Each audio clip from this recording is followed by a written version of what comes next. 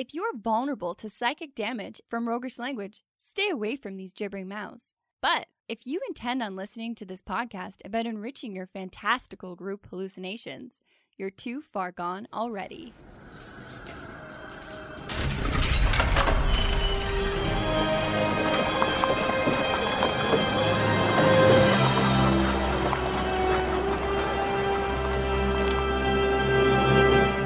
Your next game is going to be unsettlingly fishy, and here's why. In this episode, we're finding answers to where in the aquatic hell do Kuo-toa come from? And what tweaks could explain their strange behavior?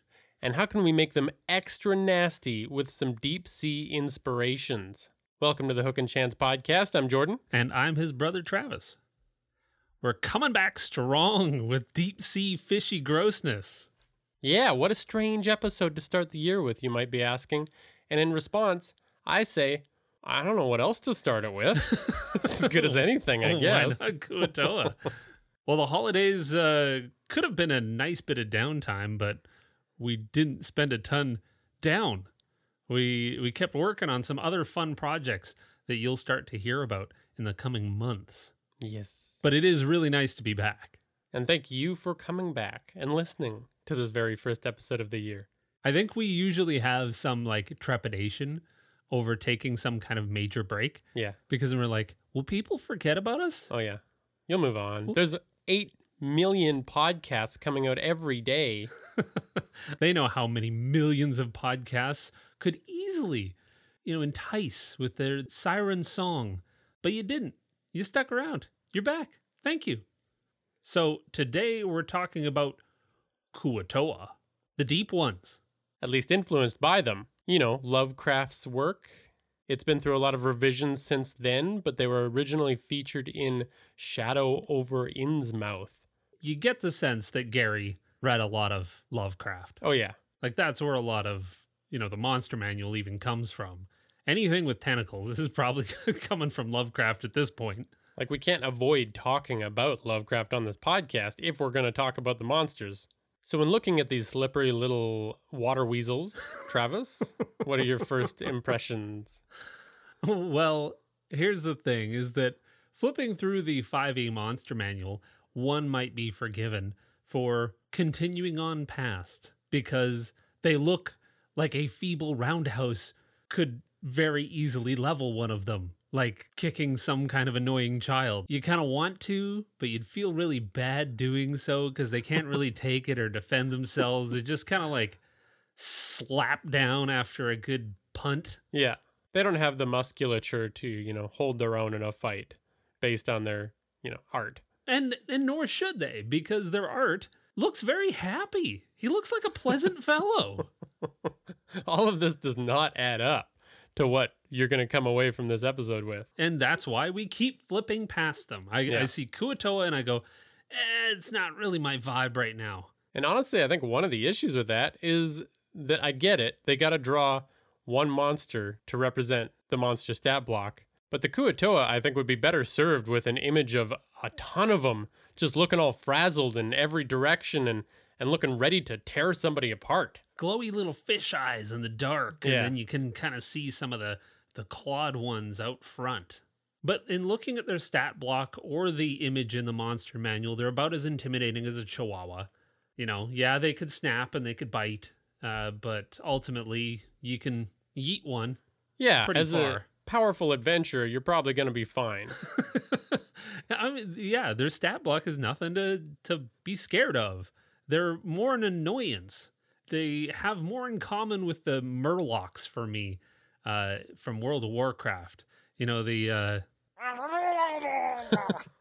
Those dudes. Yeah, that's a great sound clip. That captures the language. But in exploring those areas, whenever I heard that noise, I wasn't like, oh shit. I was like, not again. These little pests. Yeah. They're pull range was so big that they would just cross the map to get to you, and you'd just be like, fuck this again. I gotta fight off 3 more. Hone it in, Travis. Wrong game. Okay. Anyways, they made a great progression from their original version to the 3rd edition, which the 3rd edition art is actually pretty cool. They're frog-like. Yeah, they give me the animated Hobbit Gollum vibe, like gangly and long-limbed and fingered and wide-mouthed, real creepy. I really dug it. Like, it was quite good. And then in 4th edition, they added some like anglerfish vibes with that really low, like big lower jaw that kind of protrudes. Yeah. And they got lots of dangly shit, like kind of creature from the Black Lagoon meets an anglerfish. Yeah. Which is kind of the same.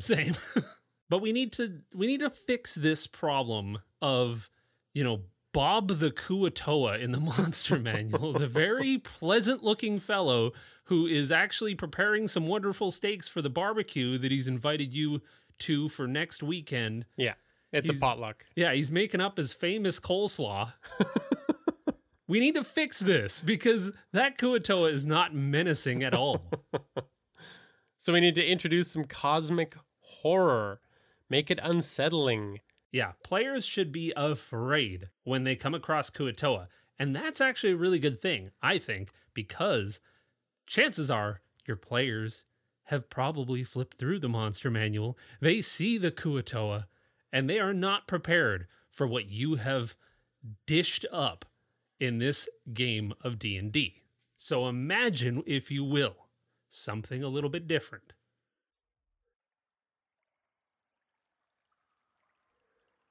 The vast underground lake, calm and smooth as glass, mirrors the bioluminescent flora clinging to the ceiling of the massive cave. You find yourself in a village on the shore, homes made of strange pieces from many cultures all glued together into domes. It's eerily calm, seemingly abandoned. Your perceptive nature sees through the ruse, though, as it seems anywhere you move your eyes, you catch only the faintest glimpse of scaly creatures moving. In fact, it seems that there are far more residents than initially apparent, but they have given unrestricted access to their entire village by abandonment. Perhaps they mean you no harm. Certainly an emissary might come out to greet you, but the stink of rotting meat assaults your senses. Moving through the town reveals a further rocky outcropping looming over the edge of the water. On it, an obelisk stands, intricately carved with indecipherable scrawlings and the image of a many-tentacled creature rising from the depths. In front of it, a rock altar with circular channels still sticky with blood are carved into it, which seem to purposely funnel the blood back and into the lake itself. You turn around to see scaly, slimy, anthropoid fish people jumping out, falling, flopping as if in a panic, gathering momentum as they pile up and slide off of one another, screeching a frantic language as they quickly surround you on the outcropping, hoisting jagged rods of metal and wood, readying nets. One squirms out from the pile, shiny jagged metal mocking a crown above its eyes, and stands before you. It raises a gaunt arm, finger outstretched, and starts a chant, bringing their voices into a collective and terrible chorus.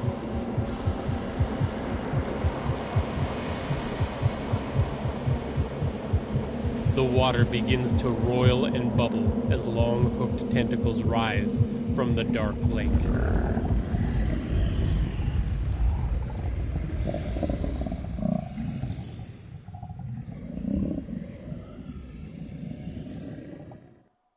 That's metal as fuck. Yeah, I just like the idea of swarms of these creatures surrounding you suddenly. It's much more intimidating to me than one of them coming out with his tray of hors d'oeuvres, ready to invite you in. I'm not going to eat that sushi, but yeah. It's fresh. Well, let's get into how we came about all of this horror in the Kinship Camp.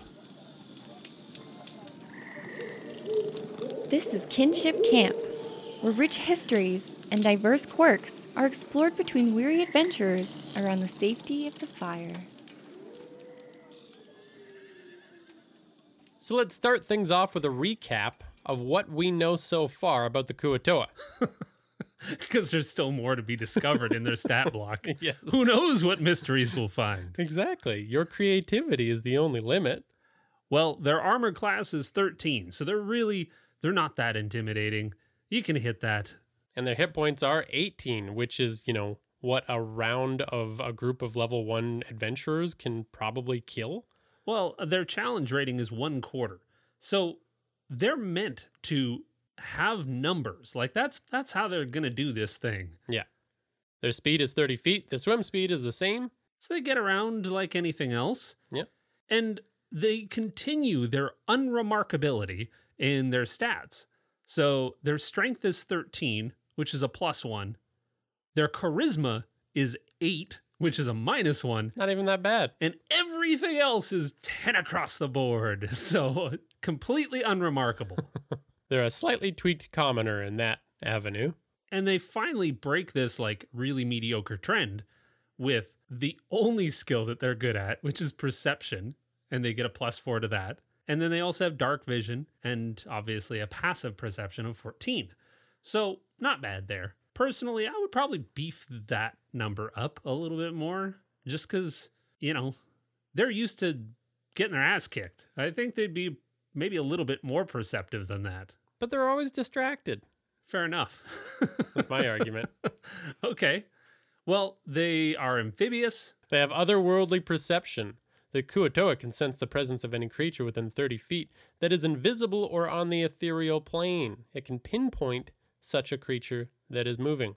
So this is where that perception really gets kicked into high gear. You're not going to surprise Kuo-toa. They know you're coming before you even thought about going.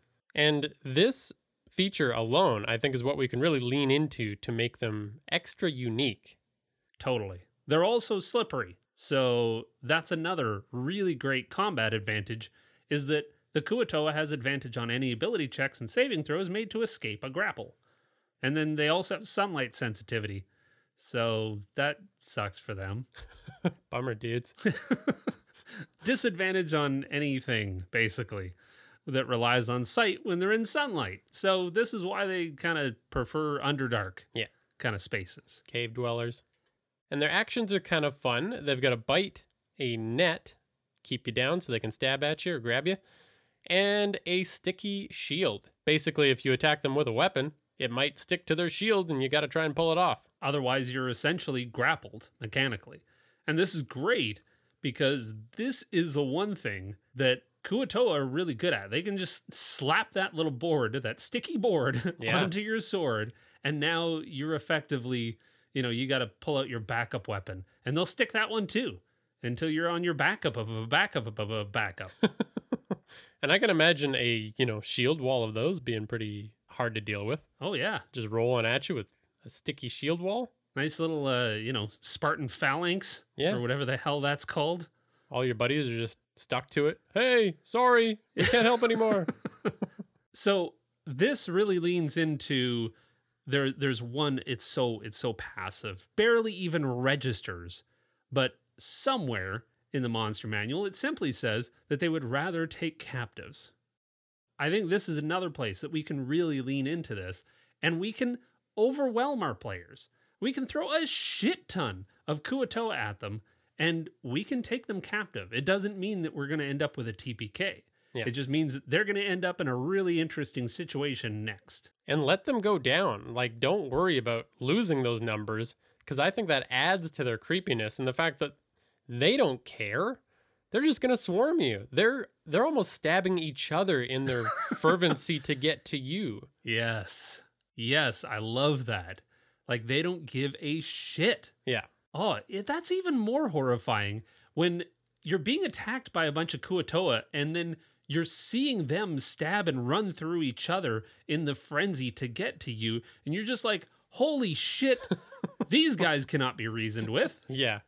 I'm not going to try and sit down for tea. But speaking of reasoning, we should probably talk about kind of where they come from, the themes and the psychology that are underlying within the Kuo-toa that we're going to lean on to make these creatures really good. Mm-hmm.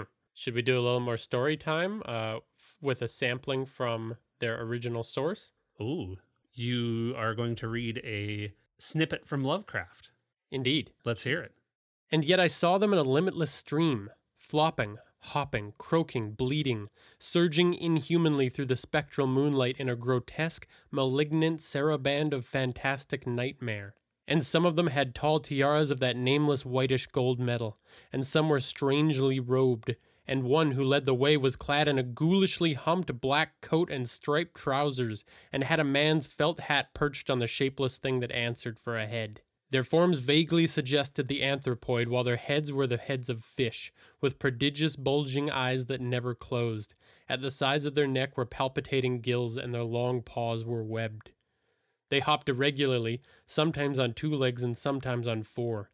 I was somehow glad that they had no more than 4 limbs. Their croaking, baying voices, clearly used for articulate speech, held all the dark shades of expression which their staring faces lacked. Ugh. So as we can see, the Deep Ones are pretty much Kuo-toa, Yeah. except they wear suits.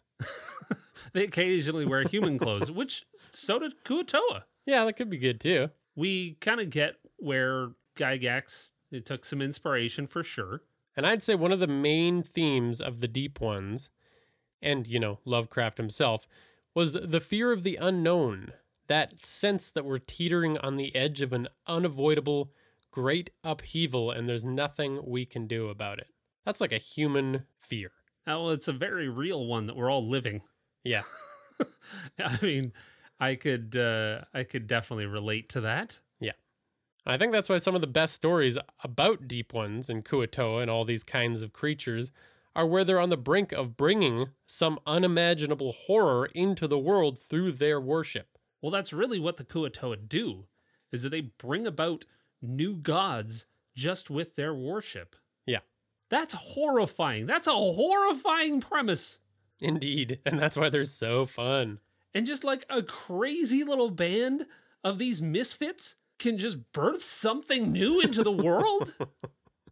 Uh-oh, indeed. That gives a single, group of Kuo-toa a really interesting flair. What part of their culture would end up making some kind of different god? If you had a leader within their midst that was like, hey, everyone, we're going to share meals. We're going to be really giving and nice. Would they bring about a nice god? I mean, it would probably look horrifying, but would they conjure something that was really benevolent? And on the flip side, if you had an absolute cretin in charge and whip them all up into a frenzy, and they were like, yes, we have to bring about whatever, the whole gamut, whatever is a part of that culture, and that's why our culture creator matters so much in this case. Whatever that culture is, chances are they'll find a god to match and bring it about into the world. Yeah, exactly. Not even realizing that they're doing it on their own values. Like they're just trying to conjure this thing that they believe in so much. Yeah. And I imagine that the religious leaders are like the worst of our real world cult leaders, like just manipulative as ever. Yeah. Just whipping them up into frenzies at every chance. Well, they're all being like gaslit, right? You have one deranged Kuo-toa who probably is not all that smart. Like they got a 10. Even their leaders are average at best. So you have an inept goon whipping up a whole bunch of his followers into... Well, this sounds familiar. Well, yeah, because Kuo-toa are known for having a very loose grasp on reality, too. Yeah. And there is an actual psychological condition called derealization that I think fits into this pretty well. As Wikipedia describes it, it's an alteration in the perception of the external world, causing sufferers to perceive it as unreal, distant, distorted, or falsified. The experience can be described as an immaterial substance that separates a person from the outside world, such as a sensory fog, pane of glass, or a veil. Wow.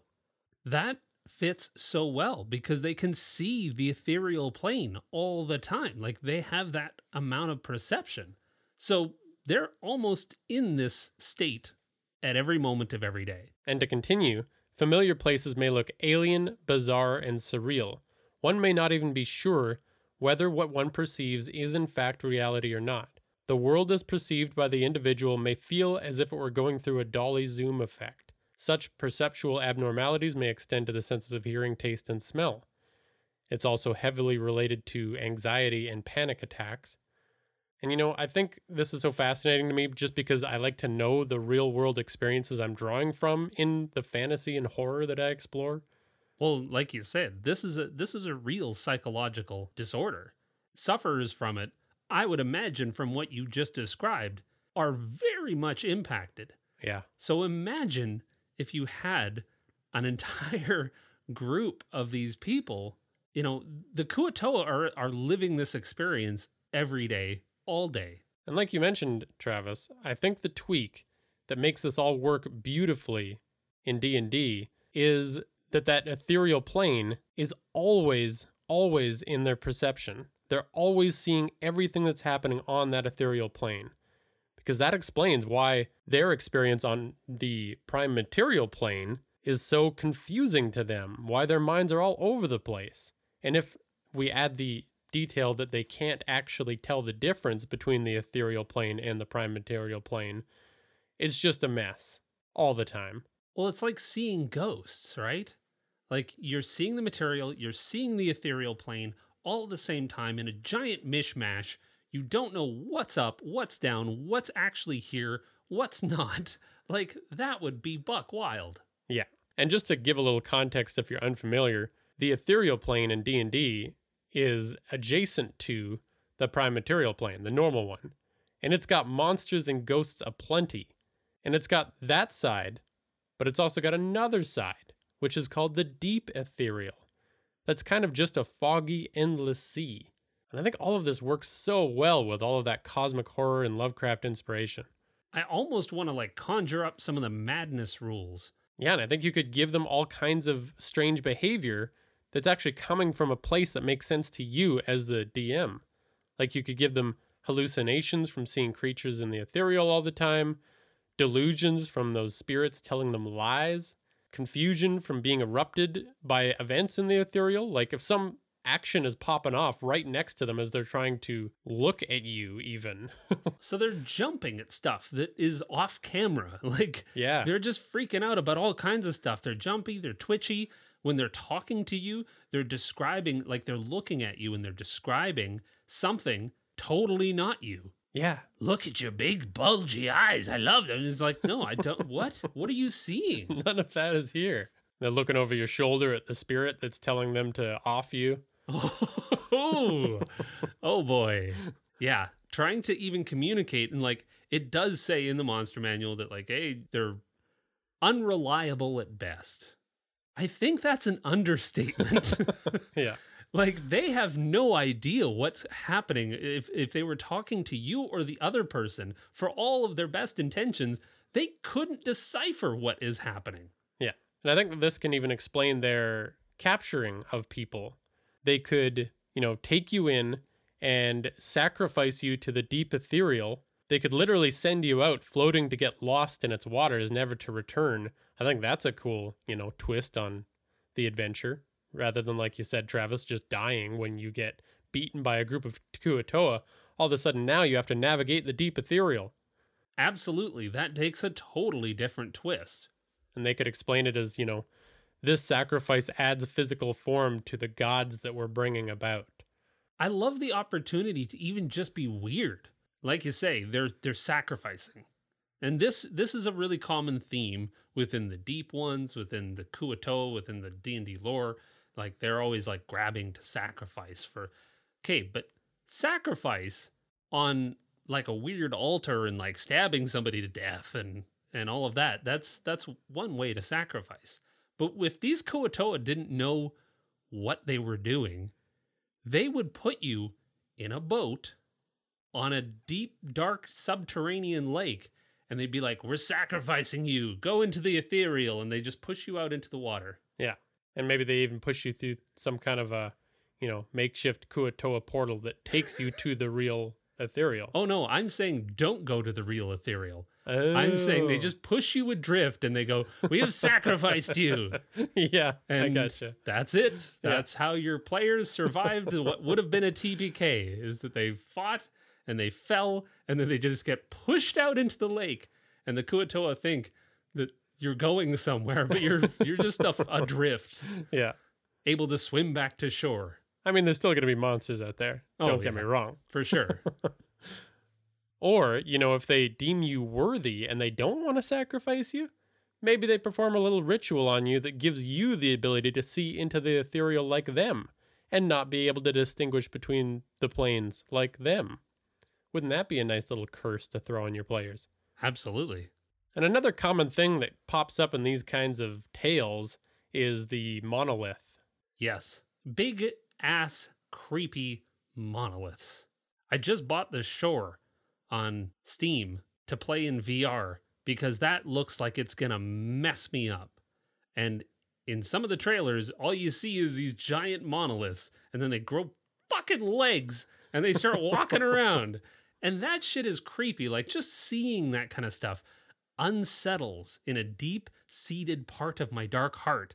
I don't like it. But you do like it also. But I do like it. Yeah. So what about monoliths? Well, in my little bit of monolith research, the answer that I liked the most was that they unsettle us because they're alien. They're not a natural structure, and they were built by something intelligent. But if we didn't build them, who did? That's why they unsettle us. Kind of like all those weirdos that think of ancient aliens and the pyramids. Yeah. Yeah. It's hard to imagine that something other than humans did it. So then your mind starts to go into weird spaces and places and go, oh shit, well, what the hell did? And so I think if you want to include something like monoliths in your game, keep in mind that you can kind of just plop in something that gives that vibe. It doesn't have to be just a straight pillar monolith. It can be anything that makes your players say, these Kuo-toa could not have built this. So what did? Well, you make it 50 feet high and made it of, pure adamantine. Not only is that going to be a real nice lure for the players because they go, holy shit, that's an expensive monolith. Yeah. But then they go, it's way too intricate to have been built by these weird, big-eyed, fishy weirdos. And I think if you give details like it looks machine cut almost, then it's almost outside of D&D too. It gives a little bit of a creepy vibe in that sense. Yeah, like no fantasy tool could have made something so precise. Yeah. And going back to that ethereal idea, what if the monoliths in their societies are what gives strength to those planes bleeding together? That's kind of the source of that power. Oh, I see. Yeah, so like just being near them. The closer you are to them, the closer the two planes touch. Yeah, I think that could be cool. Well, what about values? Let's dive into their like cultural values, because we usually like to talk about, just some of the stuff that we can build off of. Totally. So I don't think they have a lot of values to work off of, but I think one could be that they're really decisive or instinct driven.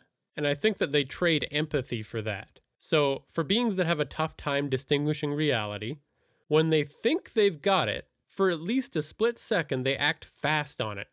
Before it disappears. Yeah. Like overanalyzing things leads to losing the thread. They don't sit down and have a chat about the best direction. They just trust their gut. And this can lead to, those piles of Kuo-toa like we're talking about. But it can also lead to excessive cruelty in all kinds of forms. Ooh, that makes them really menacing. And like, even if you do have someone in the party that speaks their language and you can sit down and you're trying to parlay, like, they're just going to stab at you in the middle of the conversation. Well, because they think something glittery is inside your stomach. So they immediately pull out a jagged little razor and just start slashing. Because you were having a pleasant conversation, but something just tweaked in their brain. And they said, no, I got to get into that dude. Yeah. And I think this could also lead to them latching onto emotions when they pop up. Like if they have a real emotion, they want to feel it to its highest capacity. And if they see one of their buddies have an emotion, they're going to jump on that. And I think that can lead to those, just explosions of groups just getting more and more fervent about their gods or about whatever they're doing. Yeah, I dig it. And another value we could lean into is materialism. Now, this might be kind of a weird one, but I was thinking that their physical possessions might have a very grounding effect for them, living in this ethereal half in-between state. So they might place great value on them, like their monoliths being the biggest example. They're gifts from their gods that they fervently worship, but individuals could have their own little trinkets and doodads that are extremely valuable. Well, it really kind of functions like Cobb's toy top in Inception. Yes. That's what allows them to know which world they're currently sitting in. And it grounds them, it brings them back to this current moment. So I would give every Kuo-toa some trinket or bauble that they worship, kind of like Gollum. Like you could really role play them kind of like Gollum, in that, holy shit, I need this thing in my hands. Otherwise, I'm going to lose my grip on where I am and what I'm doing. Yeah, and if you were to take it from them or they lose it, they just start going off the deep end. Like they can't have a conversation anymore. I like that. And the last powerful one that is a part of them for sure is devotion. So their devotion to their religious leaders and gods are what keep them moving and gives them purpose. Again, kind of grounding them. But they go to the extreme, of course. I mean, they're probably led to believe that their gods are much more important than themselves. So they've got very little in their community that doesn't serve this value. Well, they're going to worship at the obelisk 15 times a day, and they are sacrificing almost everything to it. Like, that's why they're so gaunt, is that they're hucking their food at it, and they're just doing everything they can because they're told that, hey, bringing this new god into the world, whatever it is that your whole group worships, that's paramount to anything that you could possibly do in a day. And if you manage to do something for yourself, that's a bonus. That's a thing on top. But your whole day was there just to sacrifice and to worship at this crazy obelisk. Yeah, and kind of drawing from what we've talked about, if they have the instinct or, a spirit from the ethereal tells them to sacrifice their buddy that's praying next to them, they just do it. They just chomp into their friend's neck and throw him on the altar. Whatever. Things are wild and fast. Oh, yep. That's life in the Kuo-toa village. Yep. Well, let's talk a little bit about some of their tools and artifacts and other little details. Well, I think this could be a fun addition to their community. Maybe a researcher would refer to them as endless tombs. But I think that Kuo-toa would have sensory deprivation tanks that let them experience the ethereal in its full glory. They're not distracted by the senses of the prime material plane. I could see that as the Kuo-toa spa. You go away for an hour or two and you come back grounded. Having seen the ethereal plane, you can appreciate it in all its glory, and then you come back just a lot more clear-headed and maybe a lot more present. Okay, interesting. I was actually imagining an opposite reaction coming out of the tank. Okay. Like I was imagining them being less grounded, like more spiritual, if you will. So they're more on the other side now. Yeah. But I suppose you could do it either way. Well, I mean, you could do both. They actually met and saw their god. Yes. In the ethereal plane. They had a good chat. They are now doubled down in terms of, oh yes, that guy is the real deal. I really like his tentacles. We need to bring him into the material plane. He seems like a solid fellow.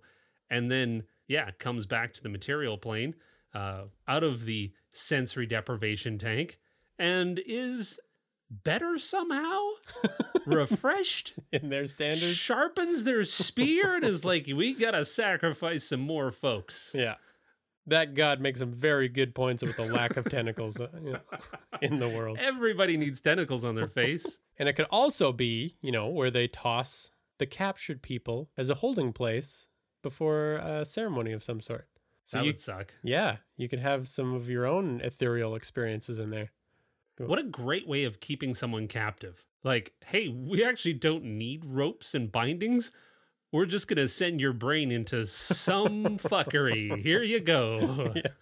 Of course, there's got to be like a little eel swimming around in it too or something. Oh, yeah. You got to throw those little details in there. And I had a thought too, based on this concept. In the books, illithids or mind flayers are, they've got some bad blood with the Kuo-toa. In Forgotten Realms lore, the illithids had them as servants, and now they're free or something like that. Yeah. But that seems like every relationship between illithids and all kinds of stuff. So I think pretty one note.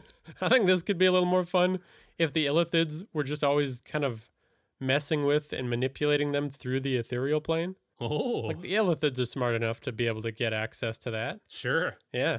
They're just creeping around in Kuo-toan communities. even if you stuck with the Forgotten Realms lore, I could see the hyperlogical Illithids getting so fucking sick of Kuo-toan shit because they cannot be given direction. Yeah. Like they're so chaotic that there's just nothing that you can do with them. So they're like, fine, we'll just mind flay some folks. We'll mind flay humans. They're a lot more compliant. Or, maybe the Mind Flayers want something in the world, so they influence the Kuo-toans to conjure up a god for them. That's dangerous. Yeah.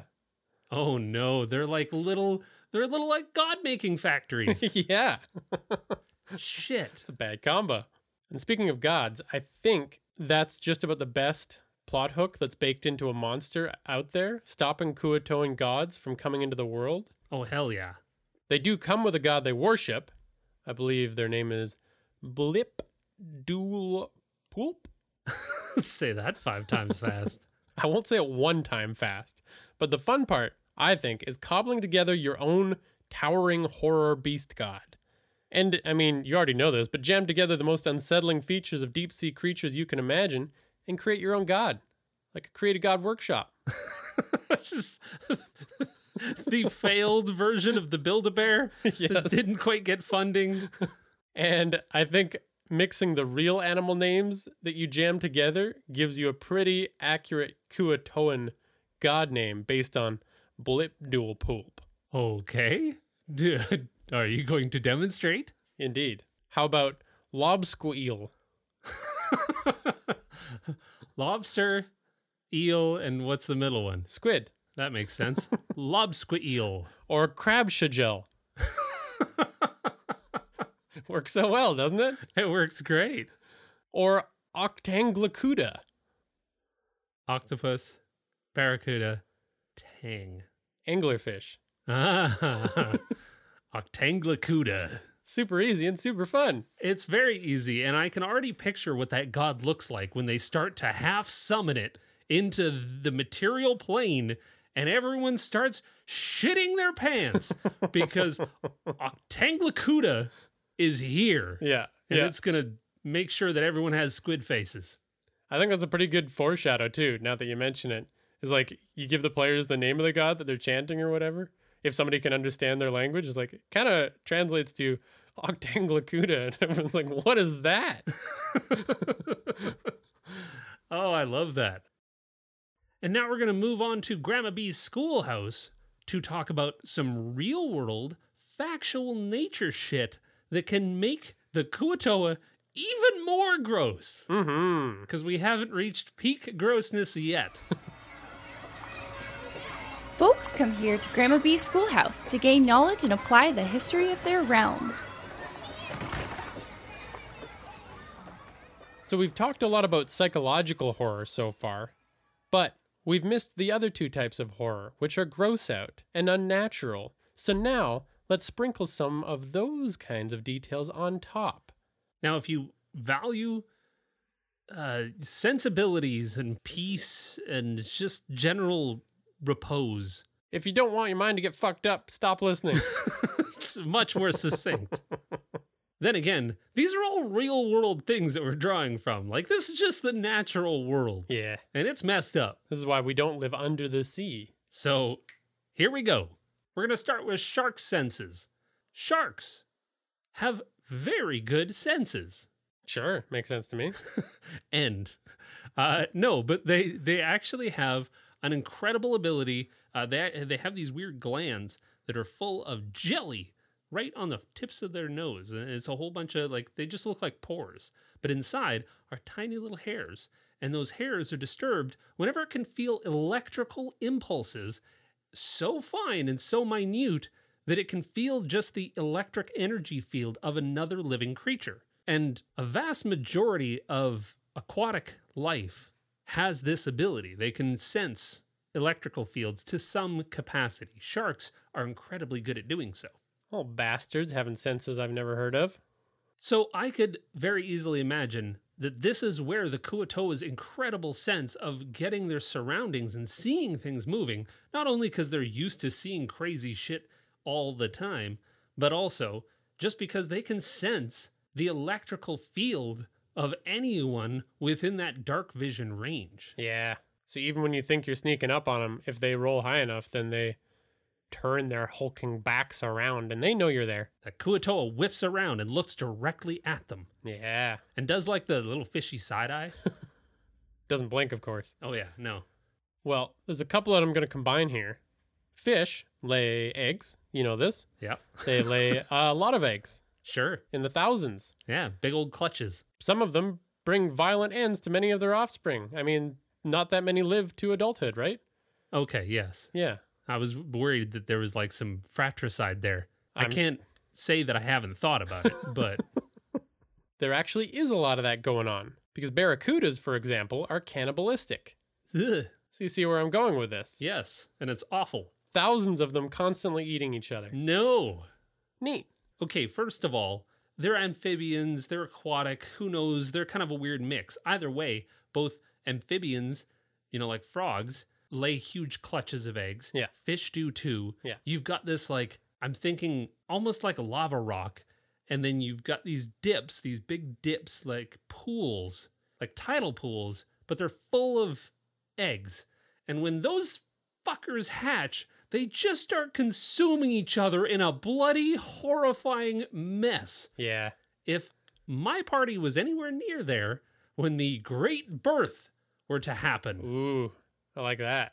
that's just the kind of shit that unsettles them and goes, you guys, I know Kuo-toa didn't seem very intimidating at first. I don't like this. Yeah, well, let's keep walking. Let's find some other weak monsters to fight, shall we? I've got a couple about frogs. So, 2 recently extinct species of frogs gave live birth out of their mouths. Wrong place. Yeah, it was really gross. Basically, the mother would scoop the eggs up after they'd been fertilized and then would warm them and incubate them in her body. And she would turn off all of her digestive enzymes so that she didn't eat them like they were food. Just one swallow is the line. Whoops. Okay, so I'm going to turn off all the stomach acid, and then I'm just going to hold these babies in my gut until they're ready to come out. And then when they did, they came out her mouth, and she would just go, bleh, and out come with a whole bunch of babies. So Oh, let's talk about a Kuo-toa birthing ritual, huh? Let's talk about a big mama Kuo-toa who is 14 times the size of an average one, who just starts regurgitating live young who come out fully walking and talking. spewing out babies. Oh, that's gross. So there's another one, though. We're going to go one more level deep. Because then there's another type of frog, a grosser frog, that has eggs. When it does, it lays them on this like spongy surface on her back. Like her back has these spongy porous surfaces. Oh, yeah. The eggs go in there, and then when they're birthed, they come spewing out like overripe zits. And it is so gross. Do not look up a video on YouTube. I am warning you, please don't. So, again, we're talking about a big mama Kuo-toa who has just, I don't know, couple dozen Yeah. Kuo-toa babies just come spurting out her back. And of course, nothing about it's natural. Like, this Kuo-toa is not walking around normally. No. It's like just writhing and struggling. And it's all so terrible. gross. Oh, Oh, that's nasty. well done. Well, this isn't going to be that shocking after that. But I thought that the fact that some fish have a swim bladder, a lot of fish do, in fact, little pocket organs filled with gases that help them float. Now, that's pretty simple on its own, but if you apply it to the Kuo-toa, I imagine them having very poorly placed versions of these. Like just ballooning pouches of flesh, Ah, or maybe they have them real deep in their bodies so their torso just kind of expands and deflates and leaves lots of loose skin around. like a frog's throat, except in the wrong spot. Yeah. And if you combine that with some translucent skin, then you're just seeing like organs bulge out. And Oh, it's no. just bad. Well, the barrel eye fish has eyes directly inside its body, kind of in a similar vein. Like if you were seeing some of those organs and stuff like that, the barrel eye fish has their eyes directly inside their body, and they have a translucent outside so that they can just see. And the fact that their eyes are inside their body kind of protects them, I would assume. Yeah, that'd be pretty good, I think. There's some more weird fish eyes going on in the animal kingdom, like the four-eyed fish, who's got eyes above and below water. What? Yeah, so it's actually got two eyes, but each of its eyes have two pupils and retinas in each, with a kind of half-assed lid separating the upper and lower halves so they can have their heads half in the water and see above and below. What the actual shit? And I think that could be fun to like just have them having multiple pupils that are just always going different directions. Oh, yeah. And laying in wait by seeing them with just their little eyes poking out of the surface of something. Yeah. And I mentioned barracudas before. And another cool fact about them is that when a predator attacks a battery of barracuda, that's what a group of them is called, the barracuda will form a tornado and prevent the predator from focusing on any one of them. So the Sharknado is not that far off. Yeah. Wow. Just with barracudas instead. Sharknado is factual, everyone. It's a documentary. Mm-hmm. And I have an image of a group of adventurers being surrounded by a slimy, stony environment that looks kind of like a beehive. It's got those unsettling holes and pockmarks, with Kuo-toa by the hundreds, gibbering and slipping in and out of the walls and outcroppings, aggressively crawling over one another, and again suffering those casualties in their fervor to mess around with your head. I dig it. Well, on the focus of where they live and how they live, if you were to take hermit crabs, Sure. and octopus, who tend to cobble together their own little homes, and then you mash that together with sea anemones, which make tubes in the soft soil using their own mucus, you get something like Kuo-toa villages being constructed of like found material. From all other societies in the Underdark, you've got drow stuff in there.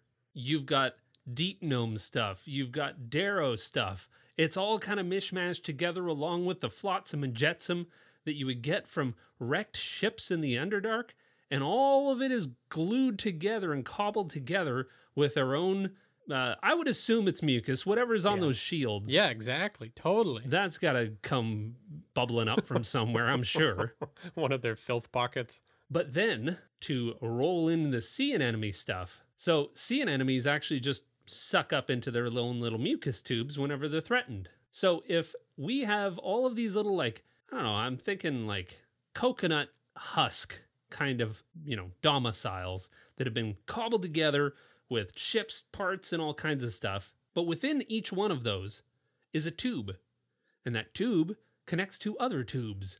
And so this entire village is an interconnected series of tubes and chambers underneath that are all flooded. They're all filled with water, which means that the Kuo-toa can just disappear.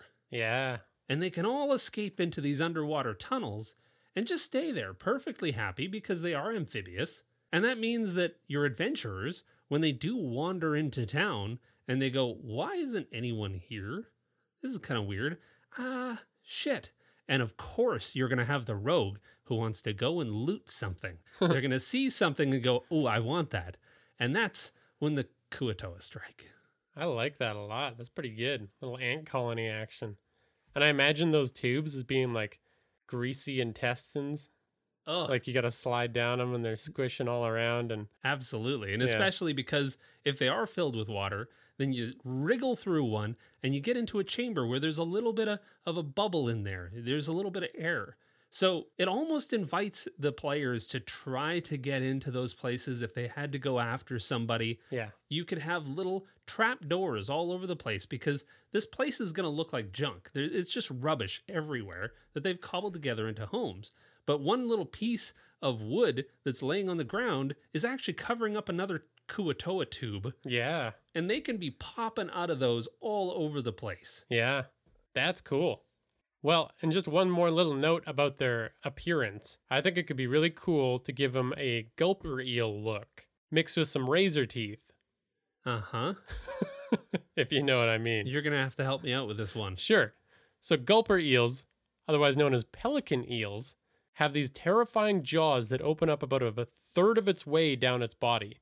So picture an eel, Yeah. whatever you've got it. in mind. Now give it a mouth that just reaches real far down, and then make it open, expanding drastically like a pelican, but it's got this very Cheshire cat vibe, Ugh. like just a thin line of mouth that goes way too far. So you got a moray eel, pelican mouth with a big ass toothy sharp grin. Oh yeah, you got to fill that mouth with teeth. Okay, no thank you. Yeah. Well, I think we have everything we need. We've got the actual reason because the party needs to get down there before they bring a new god into the world. We've got all kinds of role-playing details as to how unpredictable and difficult to hold a goddamn conversation with these Kuo-toa are. All the way down to little things like when they actually manage to fight the party, they're not going for a TPK. They're just going to split the party up a little bit. They're going to put one on the altar and one in the birthing pool. Inside one of those tubes, inside one of those deep chambers, we're going to have a couple of party members surrounded by a whole bunch of fresh Kuo-toa young. Yeah, or NPCs, like this is great for rescue missions. We've got plenty to work with and plenty to gross our players out with and plenty to add horror with.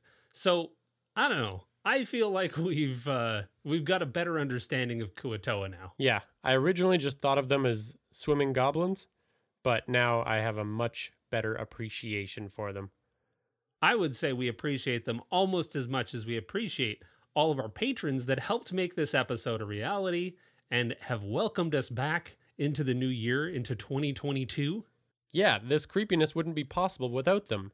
And we excitedly welcome 2 new patrons to the list, Time Warp. And Nico Y, thanks for joining us. And also, do not forget, we still appreciate all of you, Zach G, No Ma'am, Michelle T, Henantenius, Alan E, Matthew T, Felix R, Chris F, The Senate, Lucas T, Lila G, the GM Tim, Thomas W, Tyler G, Ty N, Heavy Arms, Eric R, Aldros, Leprechaun, and Will HP. Thank you all so much. Excited to be back. Hope you're enjoying these, and let us know what you want to hear in some of the upcoming episodes for 2022. You can really tell that we're getting pretty good at rattling off the oldies. The olds. You know who you are. You can also thank Tabletop Audio for the sound effects, who just added a new Cthulhu soundboard to their offerings. All that stuff that you heard at the beginning, that was all Tabletop Audio. They also have a Patreon where you can download the NP3s because they have these amazing soundboards, like you said, with the new Cthulhu soundboard. But then they also have curated tracks that you can play during your actual gameplay. But what's really cool is sometimes, like, they have all of the cool sound effects, and then there's a musical score underneath there.